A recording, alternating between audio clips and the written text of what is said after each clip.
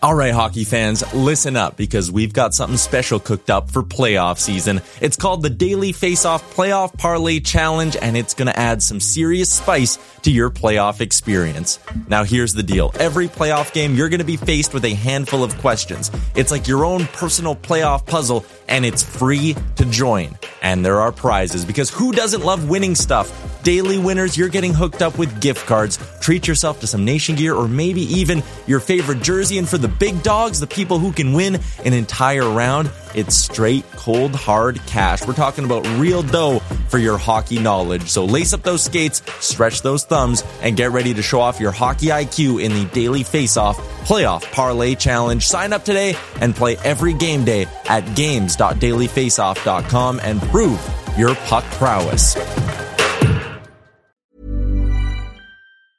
I'm Sandra, and I'm just the professional your small business was looking for. But you didn't hire me because you didn't use LinkedIn Jobs. LinkedIn has professionals you can't find anywhere else, including those who aren't actively looking for a new job, but might be open to the perfect role, like me.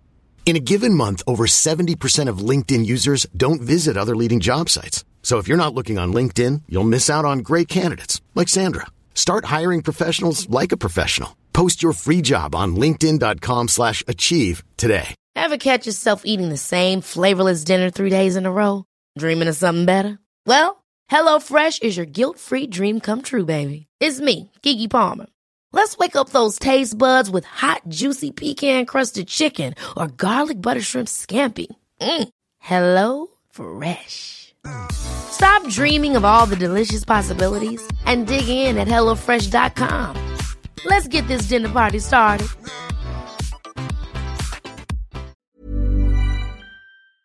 Wanye, I think I would guard the massive escalator up to the second floor of Rogers Place. I hate to break the fishing news after Ramchuk, but I'd like to speak about the ice hockey. Congratulations. You're one of the 13 listeners of the Real Life Podcast. We just traded a migraine in for like an orgasm. Might want to mark that down. Yep. All of my projects are on schedule until they're not. A member of the Nation Network of Podcasts. About as funny as we're going to get today. Episode 249 of the Real Life Podcast, and it's a loaded one. This is going to be a ton of fun. Tyler Yaremchuk's here, Bag Milk's here, Jay's here, Wanye's here, and we're going to be joined by a couple of guests today. Coming up in about 15 minutes, we're going to be joined by David Arrigo. And if you're sitting there going, I don't know who that is, he's the guy who painted Mike Smith's new mask. He's done a bunch of masks for guys around hockey. He did one for the World Juniors this year as well. He's done some artwork with the NHL. We'll be plugging his Instagram on the Real Life Podcast's Instagram as well. Go check it out. He does some cool stuff. But he's going to stop by, and we're going to ask him just some questions about working. Like, how does someone get into the business of painting goalie masks? That fascinates me. We're also going to be joined by Scott Hastings from Oddshark coming up towards the end of the show as well. Before we do that, and before I let anyone else talk, I need to say that this podcast is brought to you by Oodle Noodle. Proceeds from every single in-store and curbside pickup order go towards local charities. They've already raised $100,000, and you can help them raise more, and you can help yourself not be hungry because Oodle Noodle is delicious. Wanye, Bagged Milk, Jay, that win last night. I'm going to go to Wanye first because he's running the Twitter account, and now because he's running the Twitter account, I feel like he's the he should be the only one allowed to comment on the games. Holy mackerel! Last night's win was not sexy. Are you okay with that? I'm fine with that. It's all good. It was a very boring win, but a win's a win, and who gives a shit?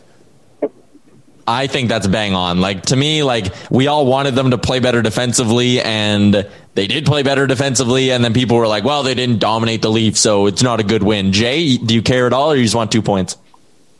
No, I didn't care at all. The guys went back to basics. A boring game is going to be the result. We went to Toronto and we won, and that's all that matters. And hopefully we can just build off of this and start creating some momentum. Sometimes I feel like an ugly win can actually help your confidence a lot. Like, when you dominate and beat a team, it's kind of like, this is going to be easy. But when you grind out a win like that and just squeak it out, it's kind of like okay, we got that one. Now we know that if we play better next game, like, it's going to be another 2 points. Bag Milk, what were the people saying on the Beatcast? I think everybody was just happy to get a win after back-to-back losses that the team just didn't really look good. I was wondering how long it was going to be before we were going to see a real Dave Tippett shutdown style game that we used to always get with the Coyotes when he was there. And last night I felt like that's what it looked like. It was boring. It was defensive or offensively devoid at most times, but you know what? 2 points are 2 points, and who gives a shit? All that matters is the standings. And the standings, I don't know if anyone's checked them recently, but they're a little fucked up. It's basically like Ottawa has 3 points. They're in last, but they've only played 3 games. Like points percentage wise, it's incredibly tight. And I think it's exactly what we expected. And this year is going to be a roller coaster, and it's proving true. But there's talk that Matthews might not play tomorrow for the Leafs. And why? What's going on with him? Keefe just said he didn't feel right last game or something like that. Keefe worded it like really odd and said he's like a game time decision, basically. Oilers could get back James Neal as well. Like, again, I'm trying not this year to like live and die with every win and loss, because I feel like I'll go insane if that happens. But I'm feeling really good about this team, and I was not feeling really good 24 hours ago. What's up, Jay? Can we talk? Oh, first of all, I got to say, send some appreciation Wanye's way. The Twitter account is a very fun follow. Oh yeah, the helm, well done. Oh yeah, it's great. Thank you. Thank you. Yeah, thank you for bringing the wild randomness back. It's entertaining. Well, I'm fighting with half a dozen people on any given tweet. I've got a few enemies, but I've followed them all. So let's just make this frenemy relationship real, people. You can troll me. Yeah. I don't care.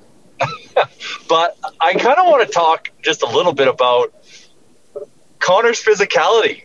Yeah. Like he is going out, he is finishing his checks, he's looking for the hit, he's jumping in the scrum or leading the scrum. I can't remember who it was. Oh, was it Draisaitl? Draisaitl kind of got into it a little bit, kind of skated away. Right at the end of a period. McDavid came in and gave the guy a little business, and I'm like, fuck, we've got a mad Connor on our hands. Like he's not getting like the crazy points right now, but I'm just loving this fire that he's bringing to the season.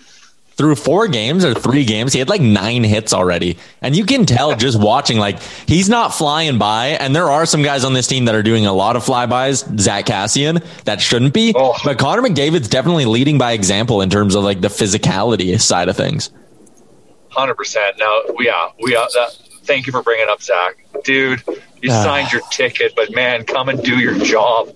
Okay, but here's what concerns me. Here's what concerns me with Kassian is that in his first go around with the Oilers, they got him. He was lights out. They gave him a 2-year contract, and in the first year of that contract, he was brutal. Like, he was not good. Remember, the Oilers gave him permission to go find a trade. That's how bad he was in November. And then it's contract time. He plays really well. He gets a deal, and now he's back to being rather pedestrian for the majority of this season so far. And it's concerning. And people are going to go, oh, well, no crowds are really hurting his ability to get into the game. Don't care, dude. No crowd. There's no crowds for everyone. Your job is to bring energy and score the 2-on-1s. He's not doing either. Yeah. Pardon me, nuts. So just something to keep watching.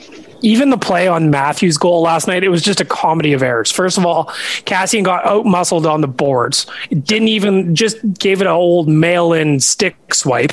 And then after that, Koskinen allowed the one goal last night was just gross. So it was a very, tough play to swallow. And it started with Kassian just, in my opinion, looking like he's not engaged whatsoever right now. Not at all. I feel like these are very low-energy games, though, so far. Like, there aren't huge hits. There's maybe some scrum behind the net, but nothing really of any significance. We need to assert that. Like, we got to bring that energy. Agreed. Like, we should be. Oh, I agree. We can't let, Montreal comes in that first game and it was kind of muscling us. Like, you got to, fire back and fight fire with fire and start hitting and crushing guys. Like, yeah. You know who I was looking at the other day? Frustrating. The Joey Moss documentary. They talked to Rafi Torres. And Rafi was sitting there. He looks great. He's got a cool manicured beard and shit. Like, do you remember how that guy would just go out and absolutely rearrange somebody and change the entire course of the game? What was that hit in the San Jose series, right? Where he completely changed the tide. Probably should have gotten suspended. Right along the blue line. Yeah, suspended forever. I think that we fondly remember plays like that and wish that Kara or Kassian was of that ilk. And occasionally they do it. But I swear, the last Oiler who would really make his presence felt and change the course of games. I swear no one's done it since Torres. Well, Cassian when he's on will do it. Cassian in that San Jose series was a fucking factor.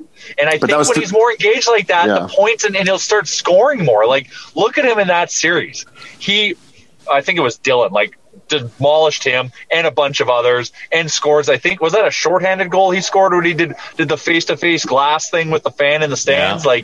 Like that. He's like a wild man who's got his life together. He's like a guy who used to be wild and now he's like pulled himself together personally and professionally, and that doesn't lend itself well to being an intimidator. Yeah, but like, you got to figure it out then would be my thing. Like, there are plenty of tough guys who have it figured out off the ice and have a family and all that. Like, you know, just because you're a dad doesn't mean you shouldn't go beat the piss out of someone.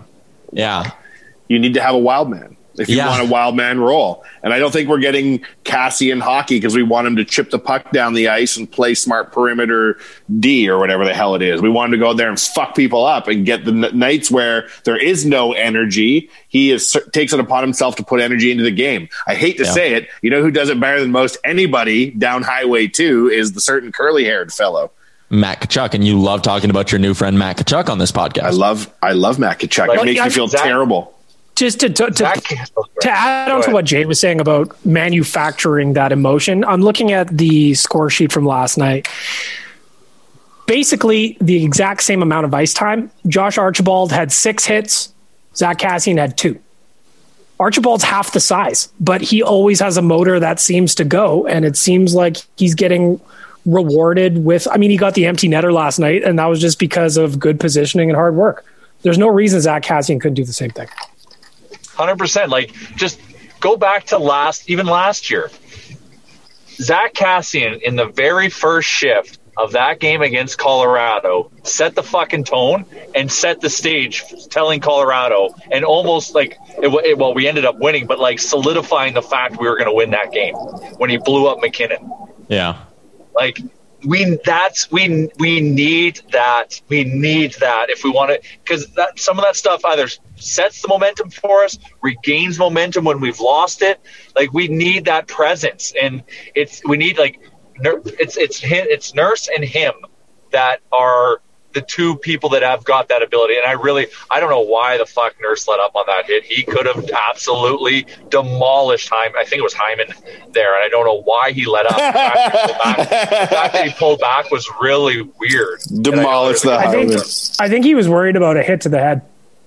I hope that's the case. I don't know if it would have been one, but if that was the case, I can appreciate it. But like, that was on a tee.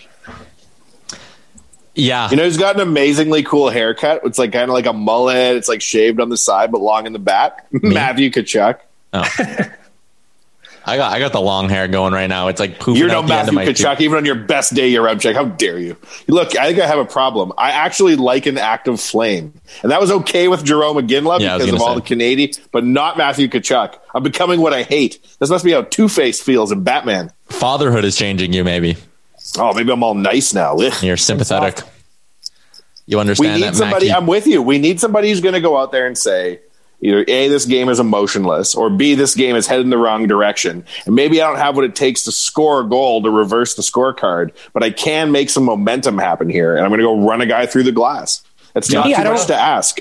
No, it's not. And to me, I don't really care all that much if Zach Kassian's scoring all the goals. But if he's not scoring and he's not producing physically, then what is he doing? He's not killing penalties. Remember when Ryan Jones did this? Remember when Ryan Jones used to run guys over? And then they got a good ticket deal, and then all of a sudden he's a goal scorer. I think that you need to have a certain level of like hunger and desperation to like make every shift count. And maybe your Remchuk's right. Maybe that shit only happens in a contract year. Well, then that's a bummer because he's the kind of guy who, when he's on his game, it can be very effective and change things. And he should be crumpling guys up and sticking them in his bum. You know what I mean? But he has to have a screw loose in my mind. When he goes in the penalty box after doing something awesome and one eye's pointed bug out and he's like, you know what I mean, yelling, that isn't keeping your emotions in check and playing disciplined hockey. You need that screw loose. I just feel like his screw is tight. Maybe they need to just lock him in a cage pregame and start poking him with a stick. Do you see my idea about making fans live in the stands at Oilers games? You see that idea? on Twitter. Yeah, I saw that. That was confusing. What I thought we should do is, to make the games more interesting, just release fans to live wild inside the arena for the whole season. And all they can eat is the food in there? Well, you could leave raw meats and they can attack for it. I assume very quickly they would fashion crude weapons and it would devolve into some sort of alliance system. But that's what I'm...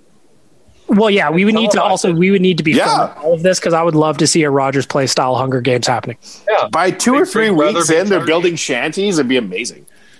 Chalmers is here. Chalmers comes in at an awkward point, but what did you think of the win last night? I was happy, and I was not very faithful going into that game.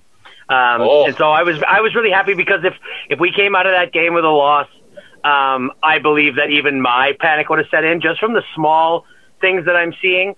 And that is in the sense of the way the team is playing, the fact that it doesn't seem like at any point they're really gaining the blue line with any sort of, set plays or momentum. They just it's a lot of dumping and chasing. It's a lot of the transition game looks like it's a mess right now. I saw they can't pass about 5 or 6 times where it got dumped in, and even a guy like Cassian would go in, and it was like he would get a stick on the puck, but no control, and the guy would just turn away from him. They'd break out. And I was like, if you're going to play dump and chase, and Cassian's not even going to get in there and bang a body and like really pin that puck against the boards and start a cycle, then what's the fucking point, right? And too many times I saw the transition game turn into one guy too far up, having to straddle the blue line, losing his momentum, a guy gaining the blue line with some speed, 2 other guys out of position, and absolutely no real structure to it. We're going to pause the Oilers talk for just a second, because we got a guest hopping on here. So best behavior, everyone, as I bring David Arrigo into the Real Life podcast. We're going to talk about the Mike Smith helmet in a second, because it's a beautiful piece of work. Before we get into that, I'm just curious, how does someone get into the business of painting goalie masks? Like, what were kind of the steps you took to get into that? Well, like with all the rest of my business in my life, it was very unconventional, to be honest with you. Because I've been working with the NHL for the better part of 20 years. I started off basically back in '99 when Gretzky was getting inducted to the Hall of Fame. The Hall of Fame asked me to do a large mural celebrating his induction. They brought me in there, where was the NHL had then seen me and asked me to do the NHL All-Star Game, which was in 2000 in Toronto. So I did a large mural for them there. And basically I did the All-Star Game every year after that. In 2008 or 9, I can't remember which one it was. It was in Dallas, and I was doing a large painting there. And Mike Smith's father approached me and asked me if I was interested in doing a goalie mask. And at the time, I had no desire at all to get involved in business. I was busy enough. And he sort of he coaxed me along when he got back to Toronto, and he said, "Listen, let's hook up. Let's just do one mask." So I agreed to doing the mask for Smitty, and it was around the Christmas season. So we decided to come up with something special, which was the Grinch mask, and it had the Grinch pulling off all the other teams' logos off the tree. I didn't really think about it, but we did a story with ESPN a couple of years ago, and that was literally probably one of the first seasonal masks, if you will. Like, we take it for granted these days that like every goalie has like 5 or 6 different masks and stuff like that. Back then, it was basically one standard mask for most goalies. Like, there was no change ups and anything like that. So that mask got a lot of great attention, and Smitty was then traded over to Tampa. And to say that we produced probably 5 or 6 masks a year would be an understatement. Like a great example is when we did the at the time, Oren Koulis, the creator of Saw movies, he was one of the owners of Tampa Bay. And he reached out to me, and he's being friends with Smitty. They were having dinner. They said they wanted to do a Saw mask, like a Halloween themed mask. So, because there was a Saw movie coming out, but the crazy thing is that you got to be careful with advertisement in the NHL. So I did it I just took some scary scenes from the previous movies, put it on the mask. I didn't know this, but the other goalie, I can't remember who it was. His artist actually put on Saw coming out November. Wow. And then, literally like a day or two later, I get a call from New York office saying, "What the hell were you thinking?" I was like, "I didn't do that mask." So and it just proceeded over the years. I've been fortunate enough that I've been working with guys like Carey Price, Brent Johnson, Brian Elliott, Antti Niemi. Like, I've had numerous goalies. I don't do as many as I have in the past. Goalies, Mike is probably one of the only goalies I'm working with these days. I've got a couple of other guys that will ask me for just one-off helmets. The problem I have is just the timing, because these guys need these helmets right away. And fortunately or unfortunately, my schedule doesn't allow for that because I do so much other things. Like masks is a great part of my business, but it's a small part of my business. I really enjoy doing it, but at this point, I've got a lot of other things on the go. So I've got a lot of questions about masks, and I've looked into your stuff, and it's not only limited to masks. There's a lot of shoes. There's a lot of your portraits and stuff. So you said that they need these masks quickly, and I'm going to jump to my very first question. How long does it take you to make one of those? So when Smitty comes to you with the idea and he tells you about the new mask that you want to make, from the time you start to the time it's finished, how long is that process? Okay, well, first off, we're going to have to lay some parameters here. If I'm dealing with certain goalies, I can do it pretty quickly. Dealing with Smitty, it's a whole other world. He gets so involved in it. It's pretty humorous. Like at some points, it's so frustrating, actually. And there's been a few points, a few years there over the summers that his wife would play buffer between us concepts. But off the start, we could... if it need be, a mask could be literally turned around in a week if had to be.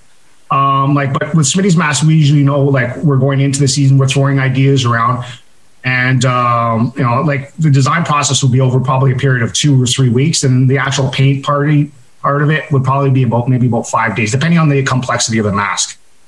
So is there actually masks on the cutting room floor that you produced and it wasn't exactly what he was thinking?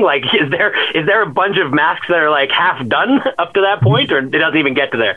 No, it doesn't get more to in the design. Yeah, okay. It's all on paper design and stuff like that. And I like to say, no matter every mask that we design, we always go back to my first concept anyways, but he'll have something to say about that. So that leads us into the one that, we haven't gotten a chance to see him wear it this year yet, but just looking at the picture of it, just beautiful. It's got the Grant Fuhr aspect, obviously the great tribute to Joey Moss on the back, but sort of how did the vision start and how did the design end up looking the way it does? With the unfortunate passing of Joey last year, I was speaking to Smitty, we'll speak once or twice a week or whatever like that. But as soon as that had happened, he said to me, he goes, right off the start, we're going to be doing a tribute to Joey Moss. We have to figure that onto the mask. And then as we got closer to the season, he came back to me. So a couple of years ago, or maybe about 5 years ago, when he was playing with the Coyotes, we used to have this one design that the Coyote was wrapped around the mask in animated goalie equipment and stuff like that. And he said to me, he goes, I want to go back to that. That same feeling, that same idea. And at the same time, I want to sort of, throw a shout out to Grant Fuhr. So then that's when we came up with sort of the rough concept of where, he chose the mask, which Grant Fuhr mask that he wanted sort of to be symbolized on the front of the mask. And then I looked through various images, and we chose the actual setup that he was wearing when he had that mask on. So the color pattern and all that matches the actual mask that we painted on there. So it was a lot of fun, that piece. Absolutely. So for Mike, I see you like the Alice Cooper mask when he was in Phoenix. How many masks have you made for him? You know what? I couldn't tell you, honestly. Okay, I don't keep account. Many people have asked me this, and I should go back to my records and look. I wouldn't be surprised if we're over 30 masks at this point here. And going back to the Alice Cooper thing, that was actually, and he will totally give me credit for that, because I said to him, because I found out that Alice was a regular fan at the Coyotes game, and I said to Smitty, I said, listen, why don't we do a shout out to Alice Cooper? He goes, well, you wanted to put his name on the back? And I said, no, I'm going to put his face on there. And he's like, no way, we ain't doing that. And fortunately, I'm the last say on what's happening on these masks. And so it was sent down. I got a text from him just before the game, and he was pretty pissed. It was funny. And at the same time, I was actually flying out to, I think it was LA or something like that. So it was a 4-hour flight. And by the time I landed, my phone had blown up with requests for interviews, like TMZ, who never covers hockey or whatever like that. They asked for interviews and stuff like that. So I think my point was taken, and Smitty trusts me pretty well now these days. One of the other cool projects that I'm looking at on your Instagram here is the Hub City mural. How did that kind of come together? And I mean, it's a fascinating piece of artwork as well. It's just beautiful. Yeah, no, as mentioned, I've worked with the NHL for the better part of 20 plus years now, and I have my program called the LMX, which is the Live Mural Experience. So what they wanted to do was, with it being such a unique event, and hopefully we never have to do that again, they wanted to celebrate it where we created a mural around all the Western teams with their captains. So I was in there probably about 10 days, 4 of which was in quarantine, and thank God for Sons of Anarchy and all those other things, because I'm going to blow my head off there. So then I painted over the period of 6 days, and I was right at the front of the entrance to the arena, to the Rogers Center there, inside the building. And the team is always past me every day. And I know a lot of these guys. So it was fun when they would come up, and especially when I'm painting the actual captains. And you got Landeskog coming in, he photobombed me during an interview. All the guys were having a lot of fun with that piece. And, it was just a great piece. It was just so much fun to do. And the guys got a kick out of seeing it come together. And it was great socially for the NHL as well. If you go to my website, you can actually see the video of the creation of the mural that the NHL did. That website, by the way, davidarigo.com, David, ARRIGO.com. So you're obviously, safe to say, you're a pretty big hockey fan. Have you been enjoying the start of the season here? It's been good. You know what? It's actually a lot better than I thought it was going to be. I wasn't sure what to expect. I was really excited about having the Canadian conference. I think this is fantastic. And again, I wasn't sure about what the thoughts, how my feelings would be about each team playing themselves 10 times over the period. But you know what? I think it's going to make out for some really exciting stuff, some exciting hockey. Before you ask me who's my favorite team and all that, we're not going there, as I work Joe and I am, whoever. That's it. But no, I'm really excited about it. There's some really good things we've been seeing, and I think it's going to start getting pretty ratcheted up pretty soon. Can you give us a teaser of what's coming up next in your world? Is there anything you're working on right now in the NHL? For the NHL, we've got a few programs that are coming up. I'm working with one of their partners, Jagermeister, where we're going to be doing a bunch of unique items that will be used on social media for just to drum up attention and stuff like that. There's a few programs coming down the road, and as well as Smitty's second mask will be on the road pretty soon too. So I got a question about, let's just say a guy was coming up on his 10-year anniversary and he wanted to get his wife a pair of custom shoes, but wanted to buy her some nice white Nike shoes. And it was a guy, let's say his name was Chris Chalmers, and he wanted to commission them from you with a custom design. A, is that possible? And 2, I don't know if you'll answer this one, but what is something like that going to run a brother? Hey, nothing like catching me on live video here. Sure. You don't have to answer the price thing. You can DM me later. But seriously, if I looked at the shoes, they're amazing. They're like what football players, you've done a lot of stuff for the CFL players, I've noticed. And every week I see what kind of NFL players are doing with their shoes, and I want a pair. I'm not going to lie. Yeah. And I'm just wondering if a guy like me could get them from you. If I DM'd you or something, just public. Yeah, no, absolutely. I do a lot of work outside of pro leagues. I've worked with the NFL, NASCAR, the NHL, MLB for many, many years. And at the same time, I do a lot of work for private commissions. I absolutely do that. As it goes for pricing, just like with anything, it all depends on what you're looking on. Design, concept, it can start at $700-800 and go from there, all depending on what you're looking for. This sounds awesome. David, a pair of really outrageous ones. Anyway, sorry. David, this interview was awesome, man. It was really cool to chat with you and kind of get a look into this world of sports artwork. Appreciate the time. No problem. One more question. Who'd you make the Slimer? Who'd you make the Slimer Oilers mask for? Who was that for? The Slimer. Okay, that was Boston Pizza. Okay. Oh, okay. It was a corporate deal that we did. It was designed by kids. It was a design and mask contest. I've done the Hockey Canada design and mask contest for probably about 11, 12 years now. Oh, wow. And I'm fortunate enough to actually do all the Hockey Canada helmets this year, where we celebrated women's hockey, which was a lot of fun too. Part of the Jane Foods all-in program. It was really, really awesome. Awesome. Yeah. That's great.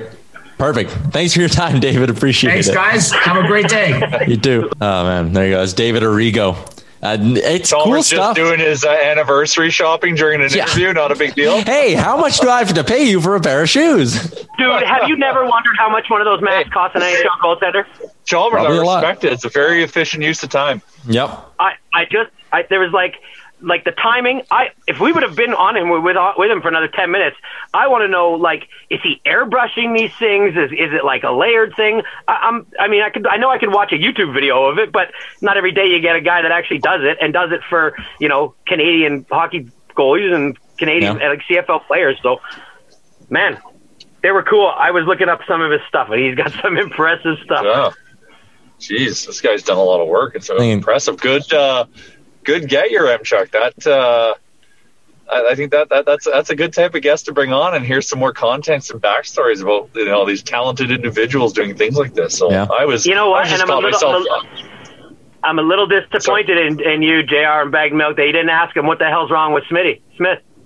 It's a knee problem. Well, you don't. That's I know. That's like attorney-client confidentiality. You don't want to. Trust me, it entered my mind.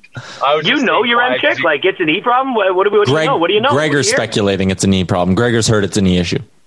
Oh, okay. Yeah. I'm telling you, the old boy got out of bed weird. He twisted it up, and now he's on the shelf. I've always said, tall guys, skinny legs, they don't last.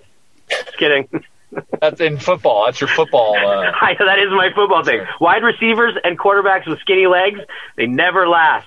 That's why I don't play football. Start working your legs. But yeah, that was a cool chat. Like it all started kind of like he said 20 years ago, painting something for Gretzky, and like it's cool how his career sort of evolved from there. And if you go to his website, I'll plug it again here. David Arrigo. Oh, he's already DM'd me. He's already emailed me and said that was a ton of fun. Would love to hop on again. So maybe we'll do that when Mike Smith's new mask comes out. But his website, David Arrigo, ARRIGO.com. You go on there and like the amount of stuff he's done, Olympic Games, Invictus Games, like all this stuff. He did World Juniors. We talked about the bubble. He's done stuff for Gretzky, for Ovechkin, All-Star Games, like super, super cool shit. Fascinating guy. Chris Chalmers. And soon to do a pair of shoes for Chalmers' anniversary present. I'm getting a pair of those shoes, man. Like I've always wondered how those guys I don't know. The only thing that I could have ever thought of to go get a pair of shoes like that was to go to like somebody who does custom paint jobs or like bike jobs where they do like airbrushing. Yeah. Now I know a guy, and I swear to God, I'll have those shoes within a year. And I just don't know what design I would get. It's like a tattoo. It's got to be the right thing. And the only reason I never get tattoos is because I can never decide what the hell I want. So now you know that it's going to be $700-800. Are those going to be for you, or are they going to be for Mrs. Chalmers? You know what you should do? Probably me. You should just send him I'll get one of each. And then it can be like a little piece of artwork, right? Put it in like a shadow box. You get one of each. Yeah, I don't see me wearing them. That's for sure. Like, I'd imagine. One to rock. Yeah. And then they have to be the perfect shoes because those white like cleats that football players wear are the perfect shoes because there's lots of flat white canvas on them. So I'm thinking they're gonna have to be a pair of like Nike. Like I think I'm gonna have to buy those custom white Nike high tops. Yeah. Or else the low tops that. Yeah. Oh, fun! I got something to think about now. Something to design. Chalmers is going to be up to like wee hours in the morning, like sketching shit out on. I guarantee I'm going to go over the $800 mark though, because I'm going to be a pain in the ass to deal with because I have no idea how to do that kind of stuff. Design investment. Yeah. Oh yeah. If this podcast had its own pair of shoes, what kind of stuff would be on there? You know what? Maybe we got to get Twig and Berries a custom pair of shoes, or maybe this is a good segue. We get Twig and Berries to start doing custom nutsack underwear for people. Or Oilers Nation Twig and Berries collab sweatpants. The sweatpants would be cool at Twig and Berries. The sweatpants, man, we've needed sweatpants my entire career at the Nation. We need fucking sweatpants. Right. So, but with shoes, he's working on a leather surface. With a mask, he's working on I don't even know what it is. Acrylic. Like I don't know what the surface of a mask is. I have no idea. Mask. But we're talking sweatpants. Like he'd have to make like a design, and then you'd have to go Chalmers, this is now turned into an ad read for Twig and Berries. TwigandBerries.ca. Home of Nutsack Underwear. No judgment, no shaming, no fancy words. Just real men. Use the promo code NATION15 for 15% off. Chalmers, you're talking about anniversary presents. How about you go pick up the Getting Lucky threesome? It's $50 right now. Twiggyberries.ca. A red pair of Nutsack underwear, a red Nutsack long sleeve shirt, and a pair of love themed socks. Huh? Perfect for anniversaries, Valentine's Day. We're already past our 10-year anniversary, so I was just using that as a crutch to get hit to really get in his graces to say, I'd like to do something for something special like that. So you were hoping to get it comped. You'd hoping he'd be like, hey, well, for this podcast, anything. Yeah. Now he'll listen back to this and know that it was not at all for the wife, but really for you. 100%. Yeah. Not for her. She wouldn't give a shit about pair of shoes like that. I sure would, though. It'd be like the time I bought her a PlayStation 4 because I told her we needed a Blu-ray DVD player. So I bought her that for Christmas. I bought her a Blu-ray DVD player, but it was really a PlayStation 4 for myself. My dad, it's sort of like that, but not really. My dad loves like hockey memorabilia, hockey artwork, and all that stuff. And one year, I remember it too, because I would have been, whatever, it was like immediately after the 2010 Olympics. So I would have been like 13, 14 years old. And we were in like an art shop, and he saw this picture of Sidney Crosby, and it was like a painting by Stephen Holland. So it's like a really cool, like oil painting kind of thing. And my dad's like looking at it, humming and hawing.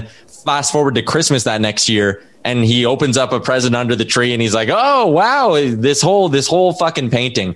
And you can tell my mom is pissed, but I had younger cousins over, all that stuff. So it's like a younger crowd. And my dad just looks at my mom. He's like, hey, Santa brought it for me. What are you going to say? And my mom just could not say anything about this fucking expensive ass painting my dad got, because he just sat there and looked at her and was like, hey, Santa brought it. What do you want? It was great. It's a baller move. Yeah, it is a baller move. Heady play. How much hockey you guys been watching this year? Like, has anyone been paying attention to much outside of the Oilers? My favorite part about the first week of the NHL season is that the center ice package is free, and I don't buy the center ice package during the year. So like for the last week, I've been pretty much watching every single game I can get my eyes on. It's been fucking unreal. I didn't know that. So that's good to know. So do you get that from your regular cable provider? Because last night I had a 3-team parlay that was dependent on the Minnesota Wild holding on to their victory. And with 5 minutes left, I had gotten home and I wanted to turn it on. But of course, the only game on was the Vancouver, Montreal. Who the hell? Montreal game. Yep. And I didn't even know that. So you can get it from your cable provider. You can just go get NHL Center Ice, or do you have to go online? No, it's from your cable provider. So Game Center and Center Ice are like two different things. But yeah, Center Ice, if I click the button on my remote that says sports, it'll like throw up all the games, and it'll always say like Center Ice. I don't use that enough. But yeah, I've been watching a ton. Just a ton of hockey. And you know what? Who's really impressed me? I wasn't sure how the Pietrangelo thing would work out in Vegas, but that team is a fucking wagon, man. Like, they are deep up front. Robin Lehner is still looking good. Fleury's one of the better backups going right now. And that blue line is just a beast, man. With Theodore and Pietrangelo, they have 2 number 1 D-men. And there are not very many teams that can say they have 1 number 1 defenseman. Never mind 2. So Vegas, I've been loving watching Vegas so far. How is that sustainable? How is that roster sustainable? Well, it's barely sustainable now, right? And that's the problem. Like, you go on Puckpedia, and if you dig through all the teams, you'll find a handful that are kind of in cap hell. But like Vegas, for a team that got to start with a blank slate and was not in cap hell, they've dug themselves into that spot quickly. And granted, they're winning. They have a hell of a roster. They've gotten guys like Stone and Pacioretty and Pietrangelo. They got Theodore signed long-term. They got Lehner now, like all that stuff. But right now, they got $300,000 in cap space. Like, it's not great. Well, they don't need anymore. Like, their roster's so legit. Yeah. Speaking of getting stuff done, Tyler, I was setting up your weekly rumors roundup that's going up at Oilers Nation here right away. What is the thing you wrote about Nuge? Explain this to me, please. So Frank Saravalli every year does his yearly bold predictions. And in his bold predictions for this season, he said that Ryan Nugent-Hopkins will become the number 1 free agent on TSN's free agent list when free agency opens. So his prediction was that Nuge is going to become a free agent. And the day he released that, actually, he did a hit on TSN 1260. And he kind of said Edmonton's been very, very firm in the negotiations, telling Nuge they're not going above 7. Like they are not spending more than $7 million a year on him. And Frank was just kind of wondering, like, if Edmonton's firm there, he wonders if Nuge doesn't just go, you know what, I can get a better deal on the open market. And he said Nuge wants to stay in Edmonton. All the players on that team love him and want him to stay. The organization wants to keep him, but he just wondered if maybe there's a fracture in terms of how much each side kind of values him. And if Nuge, like, what if Seattle sits there after the expansion draft and they can sign Nugent Hopkins for 5 years, $8.5 million a year, like just a crazy big contract. And like, how could he say no to that? Right. And I think that was kind of where Frank was coming from, was like, there are going to be teams in a really good spot potentially to give him money to be a number one center, not just be the guy who's riding shotgun with McDavid or Draisaitl. So I think that's kind of where Frank was going with that point. But then I also see that Elliot Friedman is saying that they could be close on an extension. But then Friedman kind of ends his point by saying they've been close since the offseason. So the tone I think I got from the Friedman one was, you know, Friedman says they've been close since whenever, October, November. How come it's not done yet? And again, like, that almost leads me to be a little concerned. Like, are they truly just waiting and they're going to say, hey, for this season, just focus on playing hockey. We'll get a deal done at some point. Or is it like in October, November, we had no idea whether there was even going to be a season. So I completely understand why negotiations on a new extension would break down at that point. Yeah, potentially. They were going to be withholding. They didn't know what the cap was like. There was a lot of unknowns at that point of the calendar year. Yeah, and negotiations really, from everything we've heard, haven't picked back up yet. Like, I'm not concerned. I said it in my rumors blog that, like, I think this gets done at some point. And for me, I love Nuge. Not as much as you love Nuge, Bag Milk, but I love the Nuge. So I have played like shit last night. What do you think about that? Yeah, he's been up and down to start the year, but he's having a rough start. Nuge is starting slow for sure. It was a very preseason game for Nuge last night. He was double clutching on shots. He wasn't in the right spot at times. He was mishandling the puck. Like, he didn't look right last night. I would have no problem. Like, I would give Ryan Nugent Hopkins 7 years. I think he's durable enough. I think he's the kind of guy who can be productive into his mid-30s. I have no problem going 7 years with him. And you know what? If it brings the AAV down, I would almost go 8 years with Ryan Nugent Hopkins. Like, because you got to remember, the most he could get on the open market is 7 years from another team, right? So if another team legitimately keeping him forever, hell yeah, man, definitely be keeping him forever. But I know that you guys think that, like, even if he comes out and says, like, I want to be here, you guys probably underestimate the feeling of change. Things have not been great while he's been here, and just the idea of going somewhere else, like, that's what scares me the most about him. And it is like, the minute you get in your mind that you're making a change in some way, or you're like doing something and you get kind of excited about it, it's really hard to turn that off, right? So if the longer this goes, don't you think that the more chance that he starts to think that way, especially if this season isn't successful? Like, that's my fear. I don't know. Like, for me, I look at that and kind of go, you're hearing everything that he doesn't want to leave. He's interested in signing here in Edmonton, and he's been through so much shit here that you could also spin that as he wants to see it through. He wants to eventually have the sort of finality of winning here in Edmonton. And also, like, if word on the street is like, let's just follow the Seattle thing through. Does he really want to go to an expansion team? And the only teams that could really afford to give him a lot of money are teams that are not contending. Bad. So yeah. I mean, I hope, like, I was looking at the graphic from last night's game, and you see that it's, you know, on one, they put the three best players on the team, right? And you see that on the Toronto side, it's Matthews, it's Tavares, and it's Marner. And then on our side, it's Nuge, Draisaitl, and Connor McDavid, and Nuge is the big guy. He's at the top, right? And I'm just like, I hope that he feels like he can be part of this. Like, I don't know. I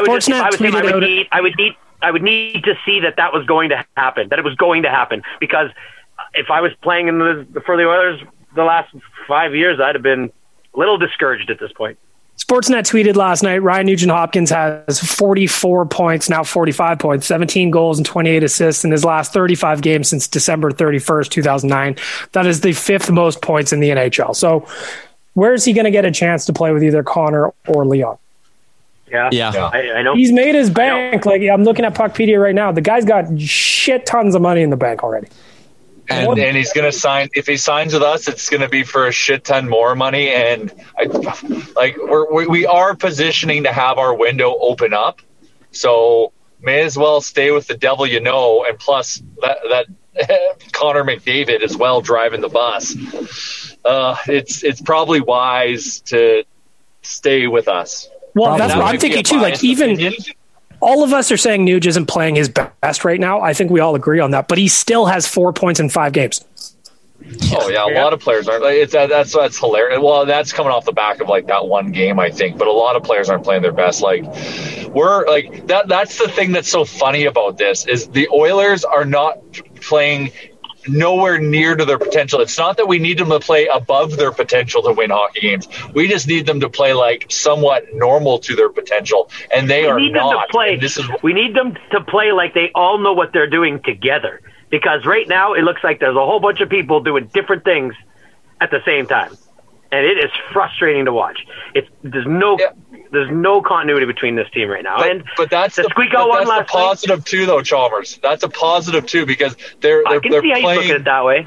Right, like they just once they just make tweaks and just start being normal again. We're not asking them to be above their normal abilities. Like just get back to normal and just see the damage we're able to do. Like so, I don't think like we should be concerned. Like muckety muck last night, pull off the win. Who cares? We're still in like preseason mode, knocking off the rust and figuring out our fucking rhythm because there is no rhythm right now. I just don't think in 56 game season that you have that much time to do that.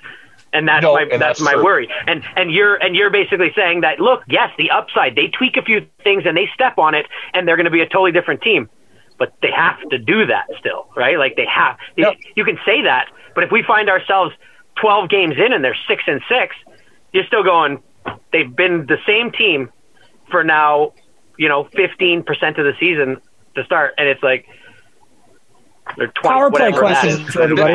Yeah, the power play just needs to improve. But the beauty, and plus we need to fucking be able to pass. But like the beauty about this Canadian division and how the NHL is because every game's a 4-point game. But like all you have to do is just get hot at the right time. If it takes a little bit longer to figure it out, get hot at the right time and just start winning games. In consecutive fashion and just start going on a heater, which is if they're gelling, they will be able to do in this division. And it's all about getting hot at the right time. If they heat up in the second half, like that's an ideal situation. Then they're going to go into the playoffs rolling and then, see what kind of damage they could create. But you're right. We can't create too much of a hole right now. So hopefully last night was kind of a step in that right direction. Gross game, but we got the W. So hopefully that's just building the confidence and getting that flow back and removing all this double guessing and second and double pumping and all this type of shit that we're seeing when these guys get the puck because you can actually see them thinking sometimes, and you can't have that. Everything's got to be reaction, natural reaction, and it's all within them. So I just Hey Jay, I'm not worried. Ask Scott what he thinks about last night's game. Scott Hastings from Ontrack joins us now on the Real Life Podcast. Resident Leafs fan. I'll gladly ask Scott two things: what he thought about last night's game and how he thought the Browns game went from a betting against the spread perspective. Where do you want me to start? You want me to start with a team that gets outplayed for 3 periods but manages to get a win, or no? Let's start with the Browns then. Okay, we'll go there then. Yeah. No, I thought the Browns played quite well, despite some people dragging them down about Patrick Mahomes being injured, and that's the only reason it was close. I call BS on that. I thought the Browns played a respectable game. They they were a little outmatched, as we probably all knew going into that game, but they hung in there and covered. So that's all we can ask for if you're a backer of the Browns. And the team you say got outplayed last night, but still managed to walk away with 2 points. I take it you were. For me, my favorite part was that the Oilers were plus 325 on the puck line, and I cashed that. But not a big fan of your Leafs last night. No, I thought Toronto played very well. I think the big thing that I've watched or noticed from the Leafs is the problem in in nets. I think Freddie has let them down a little bit, where they will control the puck offensively for large chunks of time and look like they're really controlling the game, then the puck will naturally come back to their defensive zone, and you look for that big stop, and it's just not been there. So that's part of the game, I guess. I actually had the Oilers, so from a betting perspective, I was happy with the result. But performance-wise, I thought the Leafs probably should have won that game. But hey, we'll take it for our bankroll. Hey. Okay, so to try to get in the mind of somebody who does this, is a sharp at this. They were obviously the underdog yesterday. What made you think that? Why did you go with the Oilers? I also did, but why did you? That's classic Leafs. I've watched them so many times that, when they played Ottawa on the Friday night there, that was automatic. They came off a close game with Montreal. Ottawa hadn't played yet. I was like, Leafs are going to lay a dud. That's just what they do. I think they got Calgary on Saturday or Sunday. They'll probably lose that game. It's just what Toronto does. But then they play again tomorrow night. Here. Toronto and Edmonton play on Friday.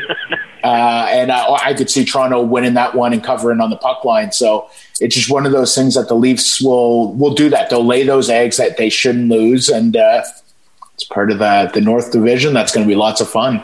It's funny being Oilers fans and Leafs fans talking about this together because we've just all been hurt so many times before, Exactly. I know. On the other side of it, we could have said if the Oilers lost, well, because that's just what the Oilers do. They go down to Toronto and they lose.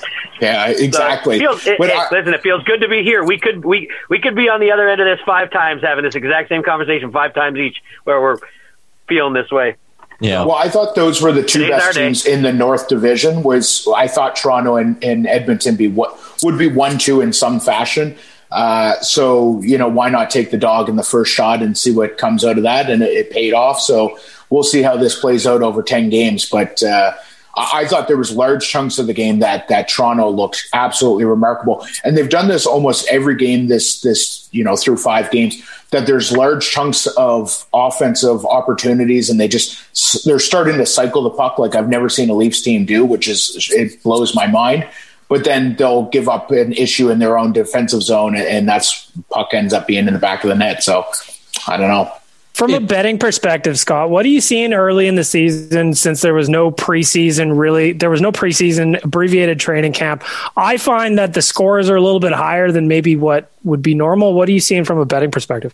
Yeah, we are seeing a lot of overs, but then I find that there's the games that I would have been leaning towards an over or under, it's sort of been the inverse of what I've been expecting. Sort of like Detroit. Detroit's been hitting the over pretty good, and that's a team that I figured we're going to make sloppy, slow type games that would play towards the under. So I've had a little bit of a difficult time trying to judge these because the teams that I expected to play a little slower have been playing the opposite. So it's a little tricky, and maybe that's just a little bit of them prepped for the short season and coming out flying. Or maybe I just misjudged them.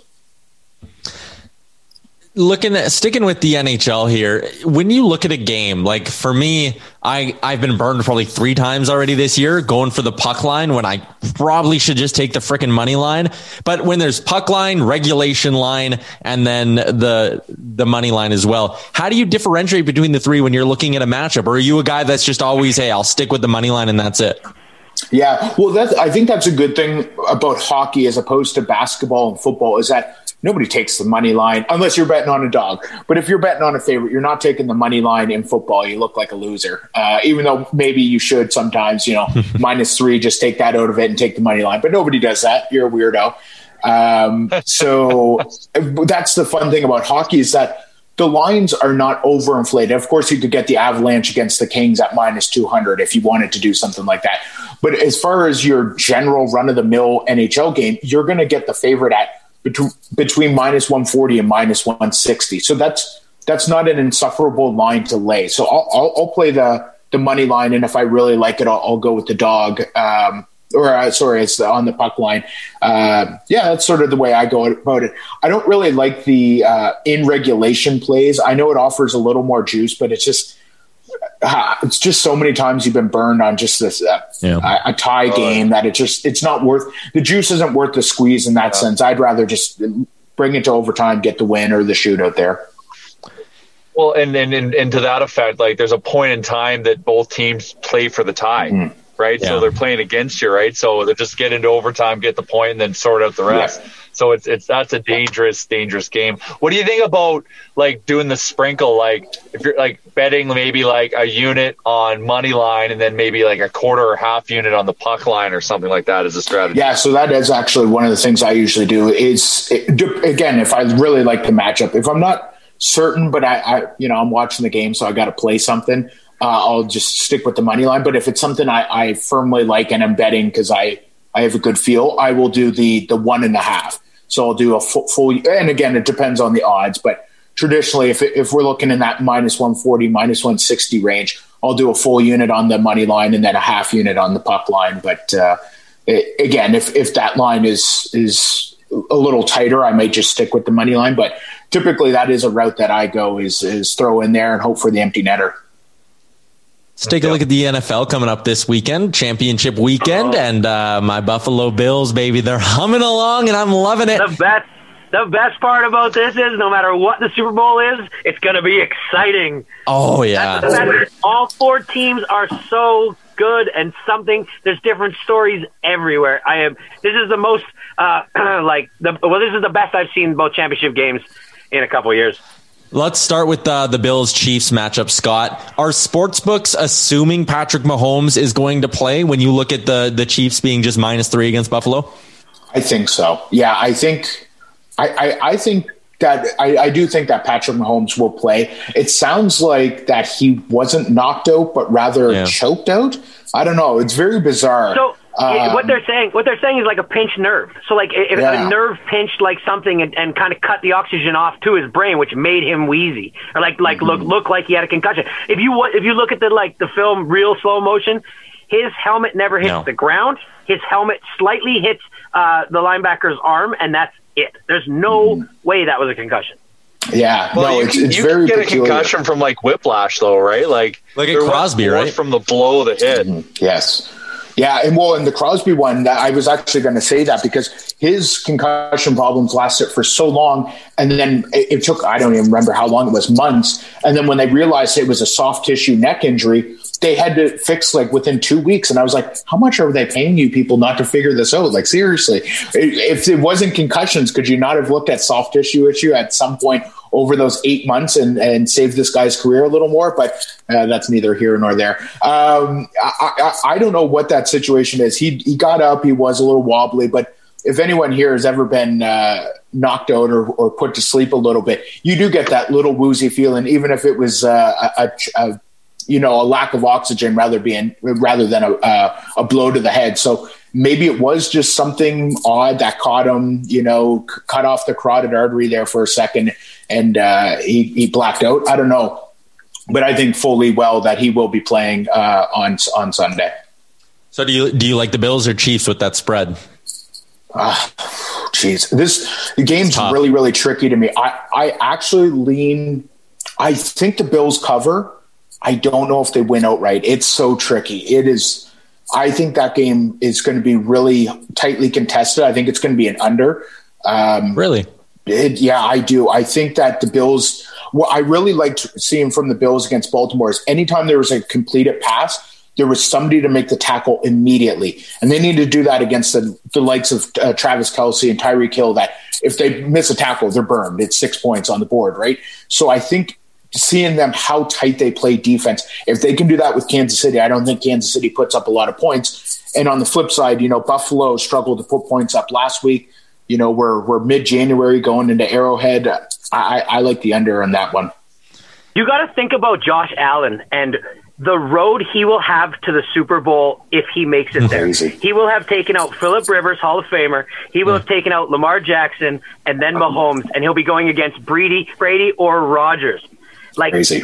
It's incredible, man. Like, and so Josh Allen will be a hero. Like, that'll be unbelievable.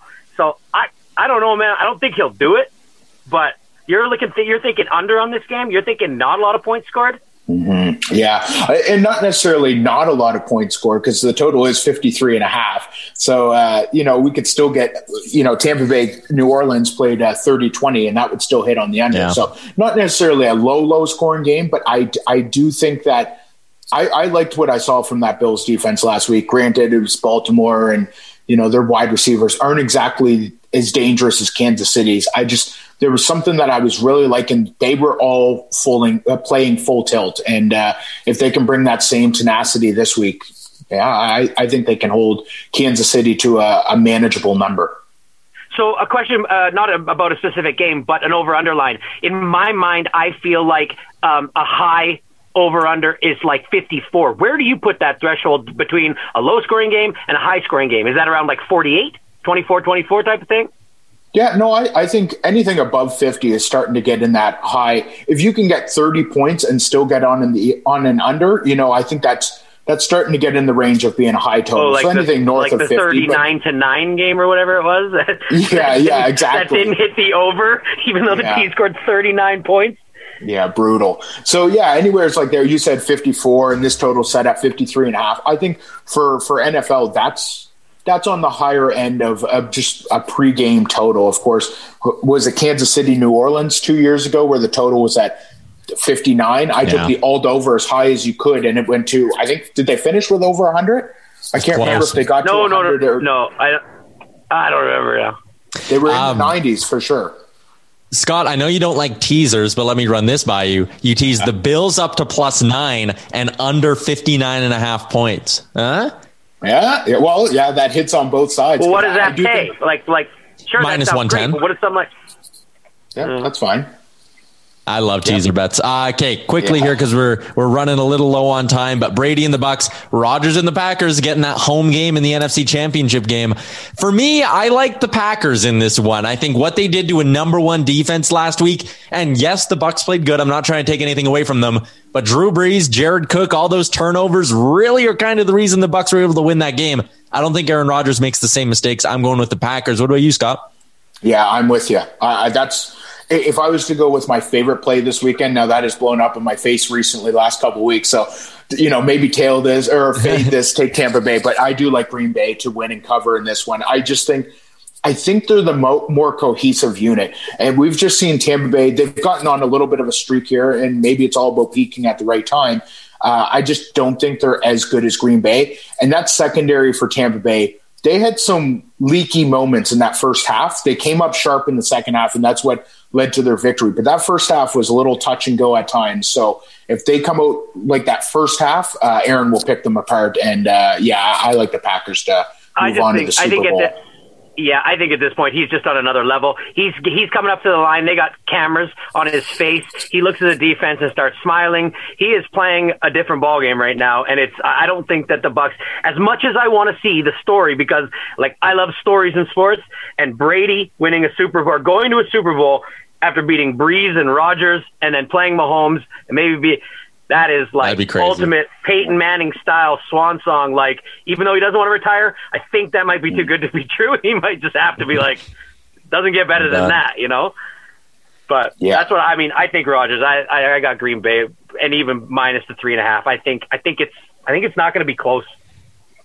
I'm going heavy. Don't judge me. I'm going money line, but I'm going parlay though. I'm going heavy on Green Bay, Buffalo, money line parlay. Whoa. Okay. Bills, eh? I got Packers, Chiefs, and I don't think there's any other right answer. You got to believe in the Bills Mafia, man. I don't know if I have the stomach to bet on my Bills this weekend, man. I'm on pins and needles already, and we're 70 some hours away from kickoff. I'm nervous already. But if you do and they win, how much better do you feel? Or I'm just going to be double upset and out money. Well, whatever. Yeah. That's the emotional hedge. Yeah. Emotional hedge is you bet on Kansas City. I can't do that either. What are you willing to lose to see your team win? That's what Joe Gallant always says. What are you willing to lose to see your team win? Oh man, I've never been one for the emotional hedge either. I either bet on my favorite team or I don't touch it and I just enjoy the game anyways. Scott, you enjoy the games this weekend. I'm hoping that I think next week, since there'll be no NFL, we should start like some sort of NFL pick'em pool. We need to get something going to get more picks going on the podcast, but I'll let you know about that. Thanks for your time today, Scott. I got an idea. Before the Super Bowl, I think we should all do one of those Super Bowl prop sheets and post them. You know the ones that you print out for like a party where you under on the anthem, everything like that. I say we do a podcast wide one of those, the five of us. I like We're gonna have one. Oh, there you go. You're gonna have one. Let's do it. Yeah, absolutely. Oddshark, yours. Beautiful. Oddshark's got everything you need. Quick prop before I go. Austin Matthews over 3.5 or 4.5 shots. It's 4-1 so far this year. Wow. I played it all last year. It was 32 and 8 and towards the back half of the season. So it's one of my favorite parlay you can put it as a parlay booster, but yes, just a little prop. But typically they move the line up to over 4.5, but he's been automatic and he's getting over 20 minutes of ice. It's a great prop. All right. Thanks, Scott. Enjoy the hockey. Enjoy the football this weekend, man. Hell yeah, fellas. Good luck. Enjoy. There you go. That's Scott Hastings from oddtrick.com. Everything you need to make the sharper pick, oddtrick.com. They got articles from their experts. They got the supercomputer. They have all the betting line information you need. Also at the top there, sports books you can trust as well. Good stuff from Scott Hastings and the folks at oddshark.com. Don't forget that he'll also call you fellers. Fellers. I like that. He's an East Coast guy. I loved it too. Oh, I know. Scott's a good dude. All right. Well, those Oilers, man, 2-3, a win tomorrow in Toronto, and they will be right there for the top of the Canadian division. So big game should be a ton of fun. My pregame podcast, Bet of the Game. Remember all those times you guys said fade Yaremchuk? It's 4-1 to start the year. Look at that. Ooh. What was your bet I got to get off. I am riding the Barry Point train, and it's not coming into the station. So how about this, Bag Milk, for this analysis I absolutely nailed on my pregame podcast? I said I didn't like going over 6.5 goals because I felt like the game, if it was going to be if it was going to be high scoring, it might have been like 3-3 going into overtime, and then you wouldn't have hit that over. But I said I like the Oilers to bounce back and finally get their offense going. So I took Oilers over 2.5 goals scored as my pick of the game, and it nailed it with that empty netter. Wow. Good man. Nice. You really hit your puck line. How much do you love Josh Archibald today? I just love Josh Archibald, the way he sunk that empty netter too. He fucking ripped that thing in. Ripped it. Quick question for you guys. I know obviously you guys each have something that you do every game day.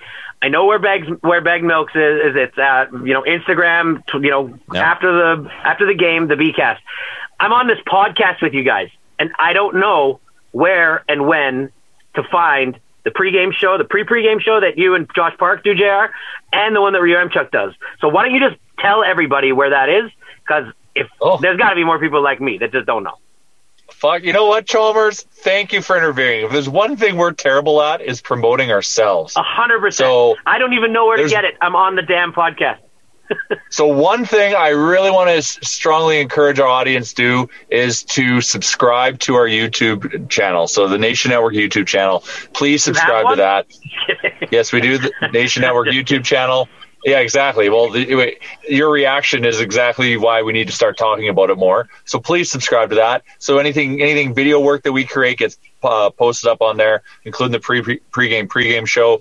Yaremchuk, your podcast. What time? How soon before puck drop do you get your podcast out? I always try to get it out at least 4 hours before puck drop, and you just got to go on Apple, Spotify, and search Oilers Nation pregame podcast with Tyler Yaremchuk. Or just Oilers Nation pregame podcast. It'll probably pop up. And hit subscribe.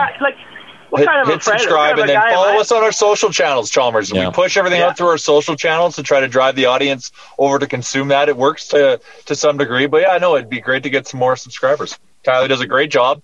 He's making you money right now if you listen to him. We're up 2 units on the air. Subscribe, rate, and review, everybody. Come on. Support this thing. Yep. Preach, Chalmers. All right. Well, make sure you subscribe and review. Get me paid so I can get my new shoes. Yes, Chalmers needs his new shoes. Oh, yeah. Maybe subscribe to this podcast, too. I do. That wasn't a shot at you. That's to the audience. Maybe we should talk about this podcast. And leave a review. To ON Radio, though. You can subscribe to both of them. There's time in everyone's week to listen to all the content we do, Chalmers. I love you, Bag Milk. I'm just kidding. Second biggest hockey podcast in India, buddy. All right. Hey, number one in Peru over here. Episode 249 of the Real Life Podcast, brought to you by Oodle Noodle and Twig and Berries. Remember, proceeds from in-store and curbside pickup orders at Oodle Noodle go right back to local charities, which is a great cause. And Twig and Berries, 15% off with the promo code NATION15. Shout out to David Arrigo. Find him, www.davidarrigo, that's Arrigo with 2 R's.com. And also our friend Scott Hastings from Oddshark. Enjoy the weekend. Enjoy the Oilers game, everyone. Episode 249 of the Real Life Podcast is over. Great job on making it through the entire hour of the Real Life Podcast. Don't forget to like and subscribe wherever you get your podcast from. Step onto the legendary clay courts of Roland Garros, where the world's best players battle it out at the French Open for a chance to win a Grand Slam title. Tennis Channel Plus is your place to watch. Stream every court from your phone or smart TV live in HD. See the action unfold as legends fight for glory and new rivalries emerge. Daily live coverage begins Monday, May 20th, with match replays on demand so you never miss a moment. From the first serve to the final point, Roland Garros promises unforgettable moments and new chapters in tennis history. Stream now with Tennis Channel Plus to be there when it happens. Hi, I'm Daniel, founder of Pretty Litter. Did you know cats tend to hide symptoms of sickness and pain? I learned this the hard way after losing my cat, Gingy. So I created Pretty Litter, a health monitoring litter that helps detect early signs of illness by changing colors, saving you money and potentially your cat's life. Pretty Litter is veterinarian developed, and it's the easiest way to keep tabs on your fur baby's health right at home. Go to prettylitter.com and use code ACAST for 20% off your first order and a free cat toy. Terms and conditions apply. See site for details. Imagine the softest sheets you've ever felt. Now imagine them getting even softer over time. That's what you'll feel with Boll & Branch's organic cotton sheets. In a recent customer survey, 96% replied that Boll & Branch sheets get softer with every wash. Start getting your best night's sleep in these sheets that get softer and softer for years to come. Try their sheets with a 30-night guarantee. Plus, get 15% off your first order at bollandbranch.com. Code BUTTERY. Exclusions apply. See site for details. When it comes to your finances, you think you've done it all. You've saved, you've researched, and you've invested all that you can. Now it's time to take those investments to the next level by using the brand behind every great investor, Yahoo Finance. As America's #1 finance destination, Yahoo Finance has everything you need, whether you're a seasoned trader or just dipping your toes into the market. Join the millions of investors who trust Yahoo Finance to guide them on their financial journey. For comprehensive financial news and analysis, visit yahoofinance.com. The #1 financial destination, yahoofinance.com.